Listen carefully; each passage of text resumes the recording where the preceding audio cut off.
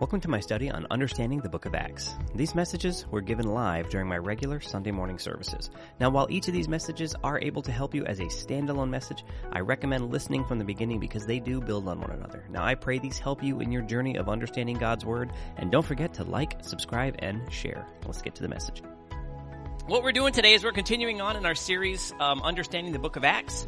We're going to be in chapter 16, and, as we walk through this, the further and further we get into the book of Acts, the more I begin to draw parallels between the first century church and today, and different things that are going on within the church today, different things are going on in the first century church. It's amazing how consistent the world is and how consistent the church is in responding to it. It's comforting in one side and very discouraging in another, because sometimes we respond in ways that we shouldn't because we've made these mistakes for centuries. But I don't want to make the mistake of making you think that I believe that we are going through the same kind of persecution as the first century church, because we're not. I mean, I think there's potential in different parts of the world. There's definitely potential for very similar things, but the reasoning behind what we go through is still very similar to the way it was in the first century, and the way the first century church responded to things that God reacted favorably to, versus the way we might respond to something poorly, and then God reacts to us poorly. And it's amazing how much our attitude towards the world around us affects God's ability to move through us. And that's kind of what I want to talk about today. The title of today's message is that worship is about God, not our circumstances. Being hated and mistreated publicly are becoming more and more commonplace in the world that are around us, the world that's around us, especially for those who stand on God's truth as God's truth. And an interesting thing is going on right now. There are a lot of churches and a lot of people and denominations around the world that are beginning to try to get rid of the authority of God's Word, the authority of Scripture. You see this happening a lot. I mean, and I'm seeing it more and more often. I'm actually been getting prepared to do a series of messages when I get back from sabbatical dealing with this. I'm going to be spending a little more time confronting it from more of an apologetic standpoint in my weekly podcast. And for those of you who aren't familiar with it, each week I do a podcast, and it's basically just a supplement to the messages. It's called Between Meals because between Sundays. If you're not sure how to get there, if you're watching online, the links to the podcast are actually in the comment section. And if you're here and you're interested in it, there's these cards that are in the back where you picked up your bulletin, and there's a QR code on the back that'll actually take you directly to the YouTube channel, and you can follow other links from there. So feel free to pick one up if you'd like to be part of that. It's actually a lot of fun. But the basic idea is these people, these organizations, are starting to try to get God's Word out of the way. And I find that really, really disheartening, because if you think about this, anyone who's going to put their faith in Christ and then try to discount the Bible, at the end of the day, you have to ask them what they're putting their faith in. You hear things like this: well, I trust the Spirit within, not the book. You see, because it's more important, the Spirit in me is more important than the book. Really? See, because when you're putting your faith in the Spirit within and not the Word of God, which, by the way, over 100 times the Bible refers to itself as the Word of God. And a lot of those come from Jesus himself. So when you decide to put your faith in whatever spirit is in you, whatever you seem to be deciding and not the Word of God, really what you're putting your faith in is you. And if you were good enough to save yourself, you wouldn't need Jesus. But here's the reality. We need Jesus because we're not good enough to save ourselves. This is just the way that this works. This is what Christianity is about. It's about him, not us. It's about what he is bringing to us, not what we feel we want to be part of. It's really sad to see it, but it's happening all over the world. I never actually thought I would live to see the day when so much of the church is so willing to embrace a lie at the expense of the truth. But you see it all over the place, especially in we'll just say the culture of compromise that we have going on today. So today what I want to do is walk through a short account of Paul's travels where he and his companions encountered a very horrible situation. A very horrible situation. And what I want to focus on today is not the situation so much itself, but how they responded to it. We have to walk through the situation, but it's how we responded to it. Because in the world that we're in today, the challenges that we face are not kind. I don't know if you, how many of you have been challenged about your faith? They're not kind challenges. And sometimes they come right at you. They're not interested in actually hearing from you. They just want you to know how much they disdain you for what you believe. Because Christians are just so intolerant and unfair. But how we respond to these things is important. And when it comes to our worship, it's just as important, and if not more important, how we respond to things in the bad times than it is in the good. It's easy to be good when it's good. When things are good, it's easy to be good. When things are bad, we have a tendency to want justice, at least whatever we think justice is. So starting in Acts chapter 16, verse 16, it starts reading like this. It says, "It happened that as we went to prayer, that a certain slave girl, possessed with the spirit of divination, met us, who brought her masters much profit by fortune-telling. This girl followed Paul and us and cried out, saying, 'These men are servants of the Most High God, who proclaim to us the way of salvation.'" Sounds pretty good, right? You're a missionary in a foreign world, and you got a cheerleading section behind you, following you everywhere. "And this she did for many days. But Paul, greatly annoyed, turned and said to the spirit, 'I command you in the name of Jesus Christ to come out of her.' And he came out of her that very hour." Important to note that the girl was not being hostile or mean. It's important to understand the girl wasn't being hostile or mean. I apologize. That seems like one of my notes actually ended up on the slide. But that's not in the Bible. Very important to understand that. I'm not adding text to Scripture. Just something that happened with my notes. She wasn't being hostile or mean. She was drawing unnecessary and unwanted attention to Paul and his missionaries. And this is actually really important because there's some things that we don't know about this time period. And one of the things you hear me say quite often is that we need to remember that the Bible was not written to us, but it was written for us. It was written to a people who lived 2,000 years ago based on their situation. So the references, the cultural references, are theirs, not ours. So we have to understand how they would have seen something. Now, you might look at it and think, why is Paul getting greatly annoyed at this person following behind him going, "These are prophets of the Most High God showing us the way to salvation"? The reason why he was getting annoyed is because they were in a Roman city. And Rome is a polytheistic society, meaning many gods. And even more importantly, the emperor was seen as a god. It was believed he was a god on earth. So now you got Christianity, who is it's a monotheistic faith. One God. All the rest of them are wrong. That is a core tenet of our faith. There is one God, one way, everything else is wrong. It's not many roads lead to heaven. There is one road, one door, all of the rest of them are wrong, period. That's really hard to accept today. Imagine back then. You see, Roman cities, you were not allowed to preach foreign religious ideas, especially monotheistic ideas, in a Roman city unless you wanted to get beaten with sticks. Which, guess what happens? They get beaten with sticks. So this girl following behind them, Paul is like, "Will you shut your mouth?" This is important for us to understand.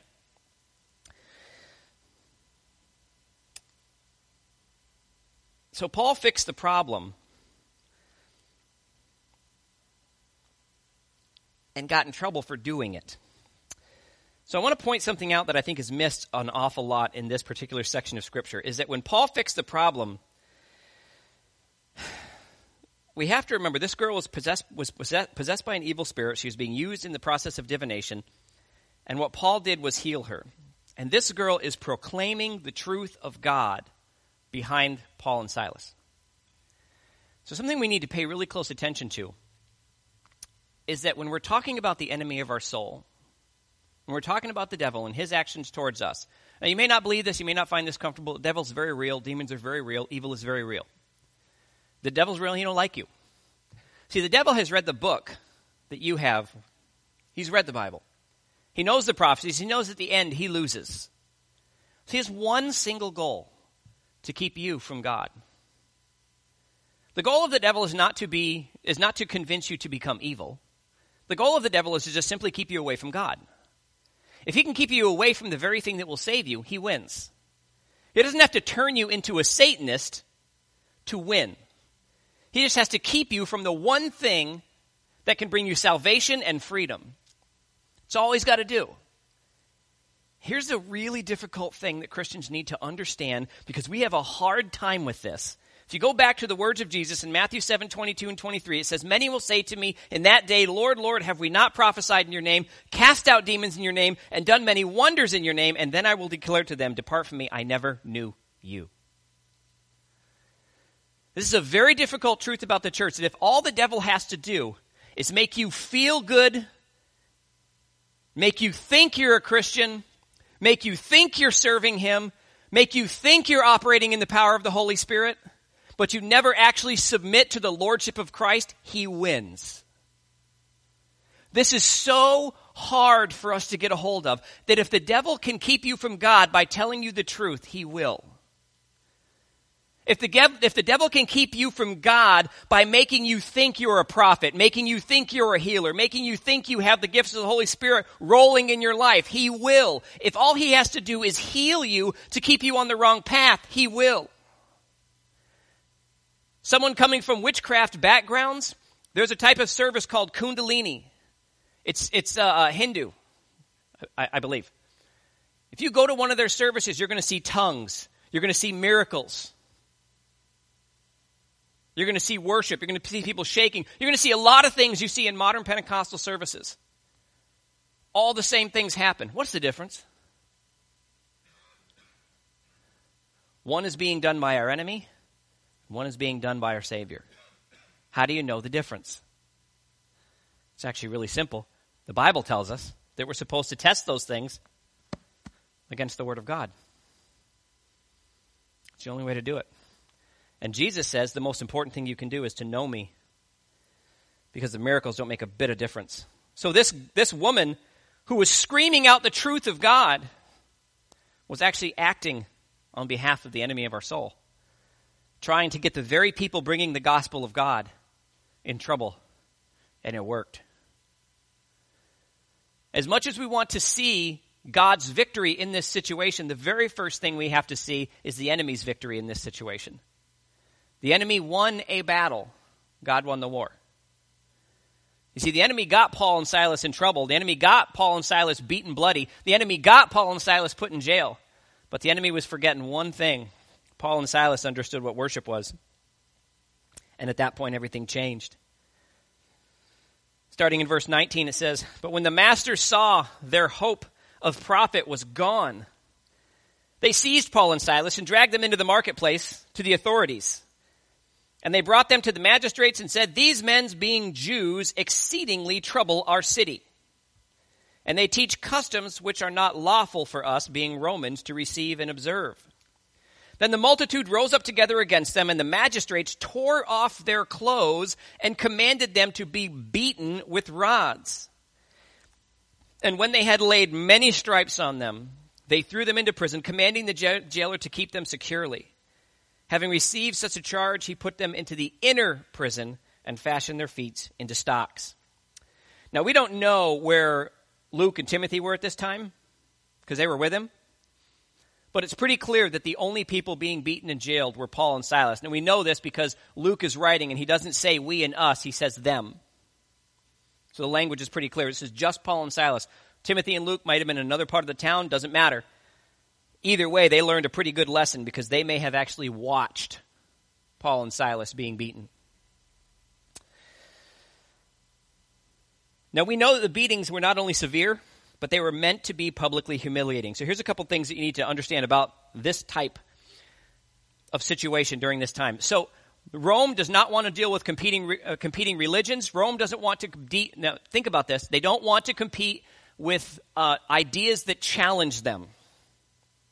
They want their view and their view only, and everything else deserves to be beaten, shut down, driven out of the city.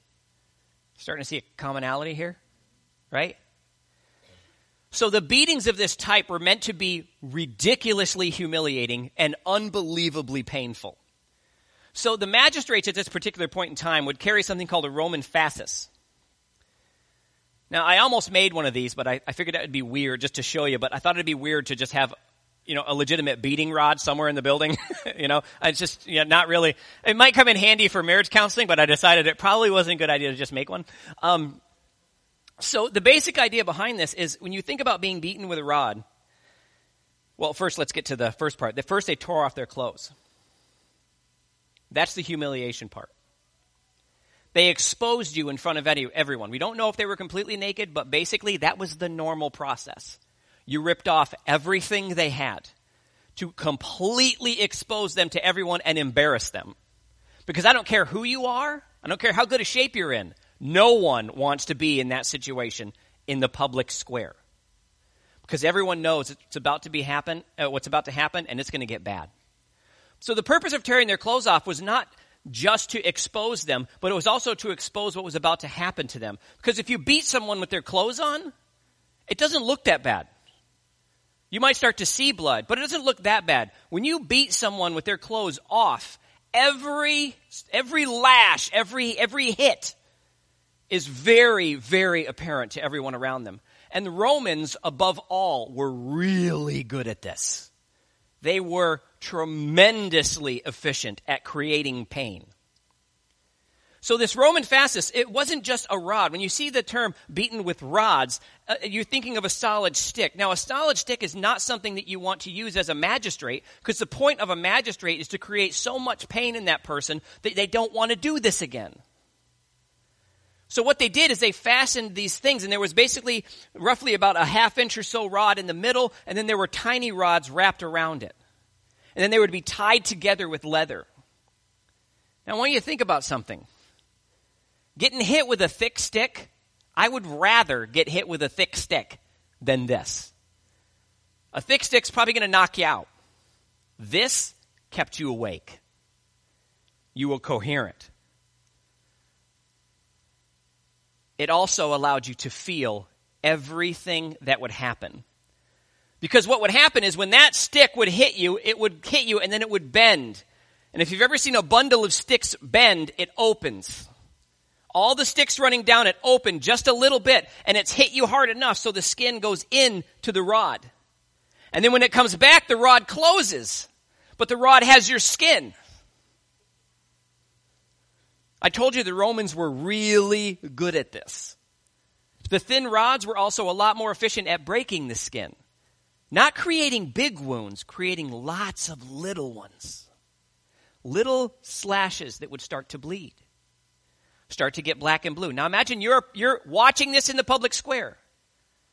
And you're considering listening to the message of Paul and Silas. You're considering turning yourself over to Christ. You're considering becoming a Christian. Now all of a sudden, these Christians, whose God is so weak, that their God couldn't even protect them from this, because that's how they judged gods back then. The strong God would protect their people, wouldn't let them go through this kind of thing. So the Roman gods were obviously very strong because Rome was strong. But the Christian God, look how weak the Christian God is. Not only is the Christian God so weak, look how pathetic these men are. We've beat them bloody. Their God did nothing.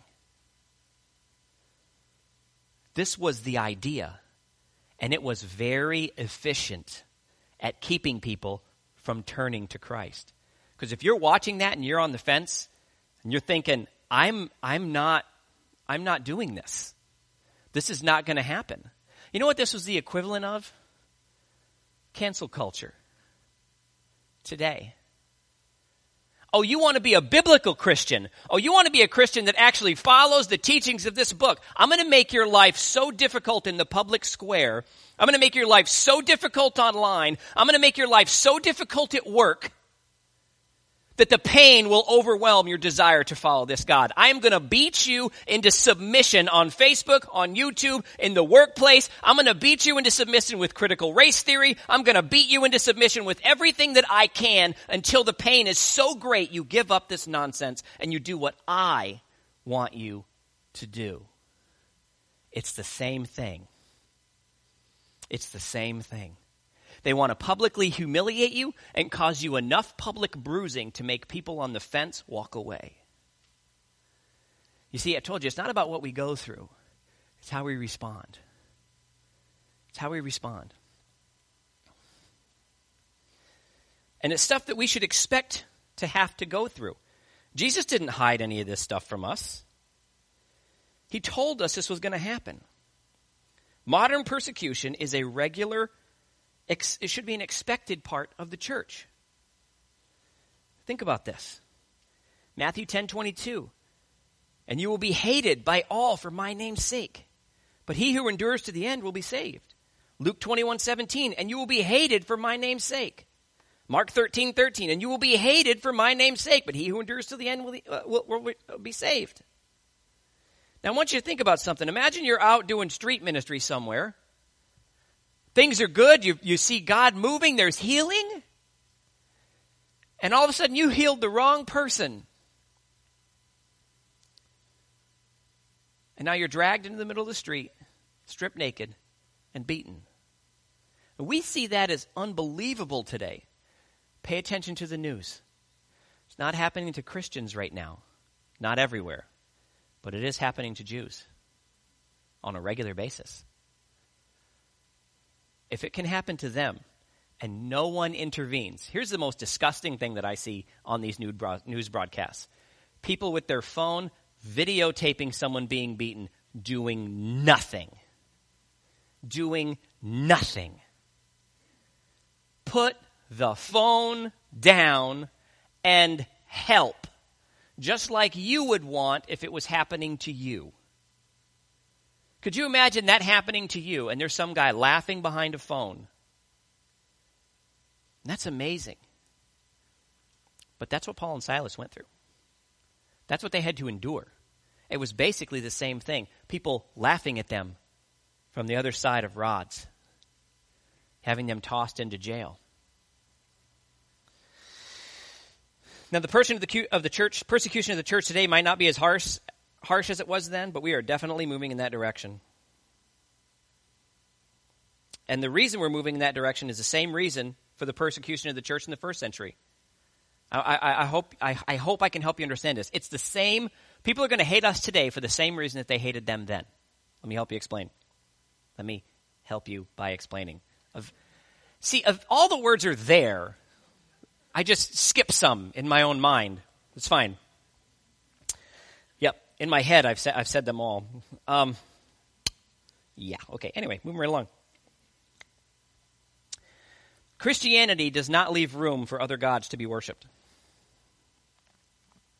Christianity doesn't leave room for other gods to be worshipped. That includes you, by the way, because sometimes we're our own God. Christianity leaves no room for that.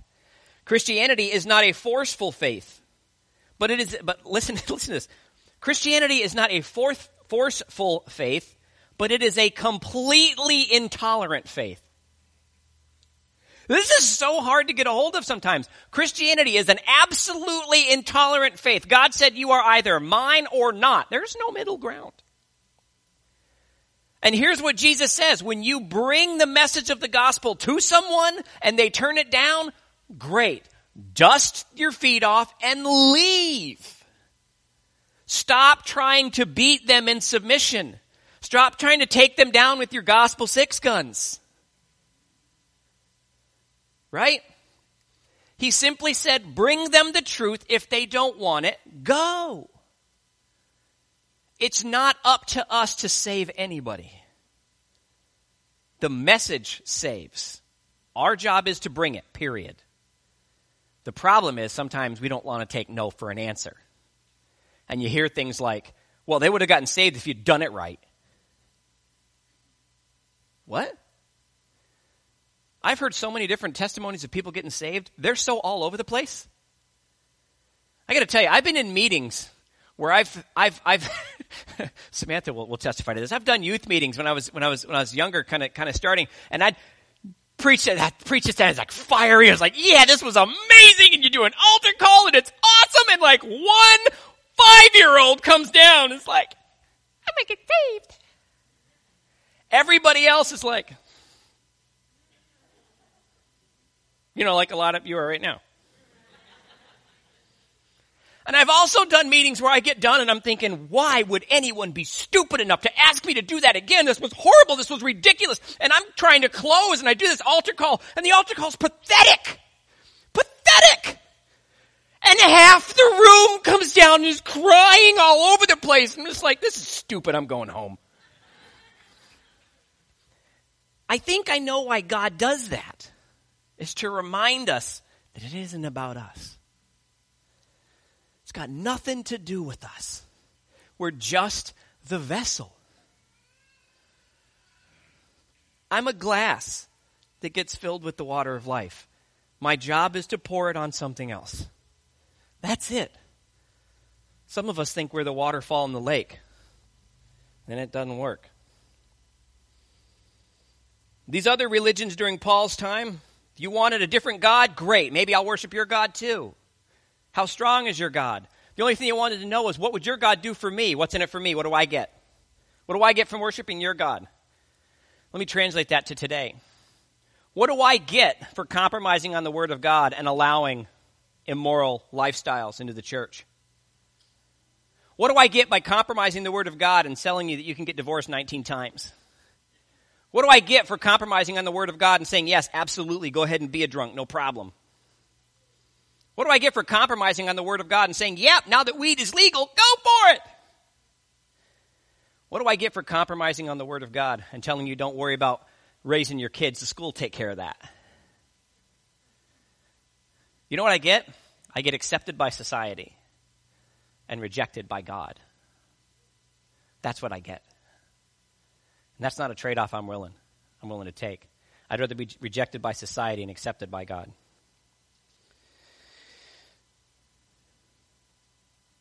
And as Christianity starts to come forward, we say things that the world just can't handle. We say things that not only do we believe in one God, but we have the audacity to claim that no other faith is valid, that all other faiths are powerless, and following any other faith leads to judgment and hell. I read that in here. We say that the Scriptures, what God calls His Word, are the standard by which we will be judged by. We also say it's the standard by which you will be judged, whether you believe it or not. You may not believe in the Bible, but here's the truth at the end. You will be judged according to the text of Scripture. Period. I know that because Scripture tells me. I don't have to believe it, but I will be judged by it. So ignorance is not bliss. Ignorance is just ignorance. See, in essence, the problem with Christianity is Christianity. The problem is that we're not societally tolerant. Our faith does not change with the times. We don't update our beliefs because society has changed. We believe in that archaic old writing that's thousands and thousands of years old because God doesn't change. We're unwilling to compromise on the teachings of Scripture. So that means when someone says, I don't see what the problem is, at least they love each other, we say it's got nothing to do with it. They might love each other, but they'll never be right with God. See, because acting on a sin based on your emotions is irrelevant. You're still acting on a sin. It doesn't matter if same-sex couple loves each other. It doesn't even matter if they're completely committed to each other for the rest of their life. It has been declared wrong by God. End of story. And by giving yourself over to that, it's just who I am. Okay, that's great. Let's take that same viewpoint and apply it to anything else. I'm just a thief. Just an adulterer. Got to be true to myself. Just a murderer. You know what? Sometimes I just can't help myself. Do you see how ridiculous that is? Just got to be true to myself. I just really enjoy human trafficking. You see, we would never go there. So why do we with other things? Because society is telling us what to do and we're agreeing. See, we have a single claim that there is only one way to heaven, that way is faith in the Son of God, the Son of God who stepped out of heaven, lived among us, died on the cross of Calvary, rose from the grave. His name is Jesus, Yeshua, the Messiah. Period. That's it. That's Christianity in a nutshell. It doesn't change, no matter who wants it to change. And it doesn't matter what the trial is. That truth is the foundation of our worship. Now listen to this. When they got put in jail, something you want to remember is that when they got put in jail in the interior part of the prison, they put their feet in stocks, which were basically a bar that you change your feet to the ground. You couldn't move your feet after that. That's going to get real uncomfortable real fast.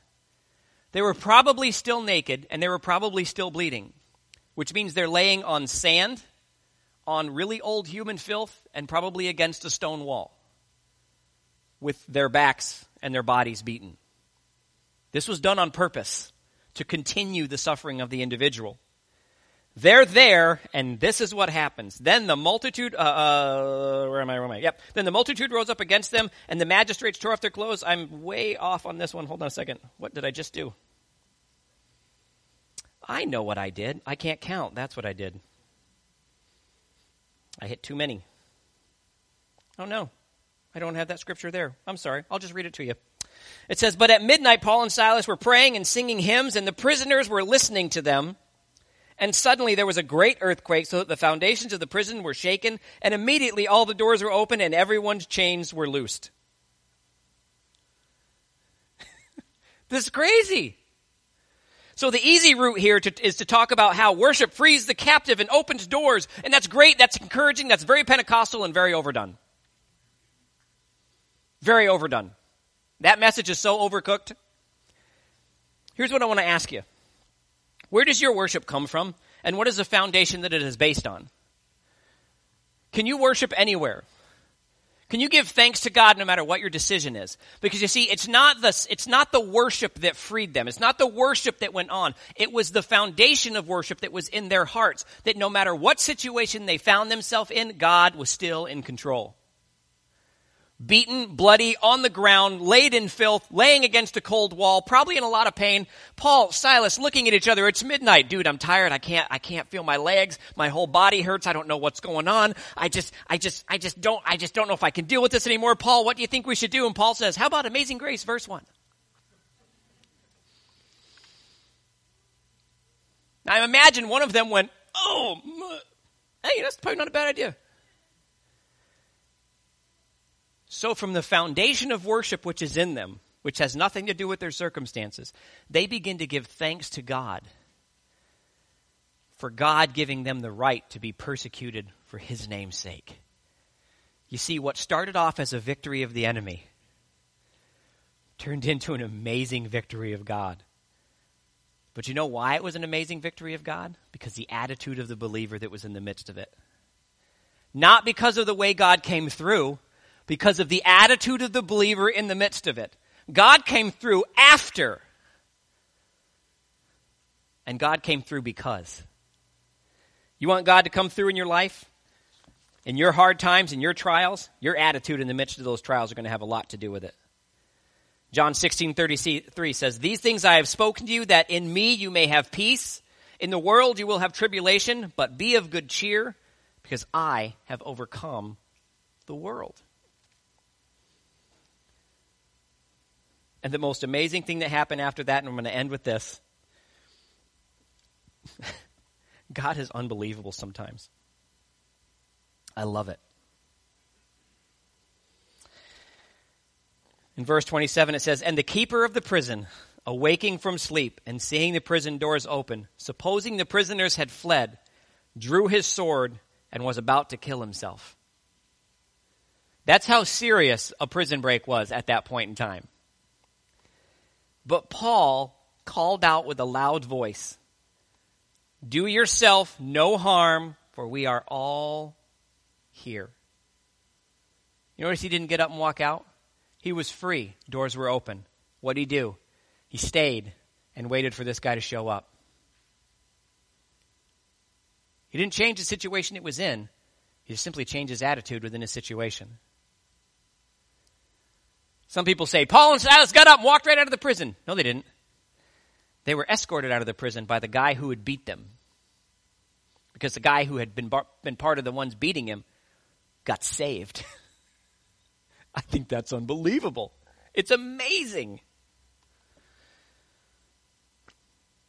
Then he called for a light. He ran in and fell down, trembling before Paul and Silas. I bet he was.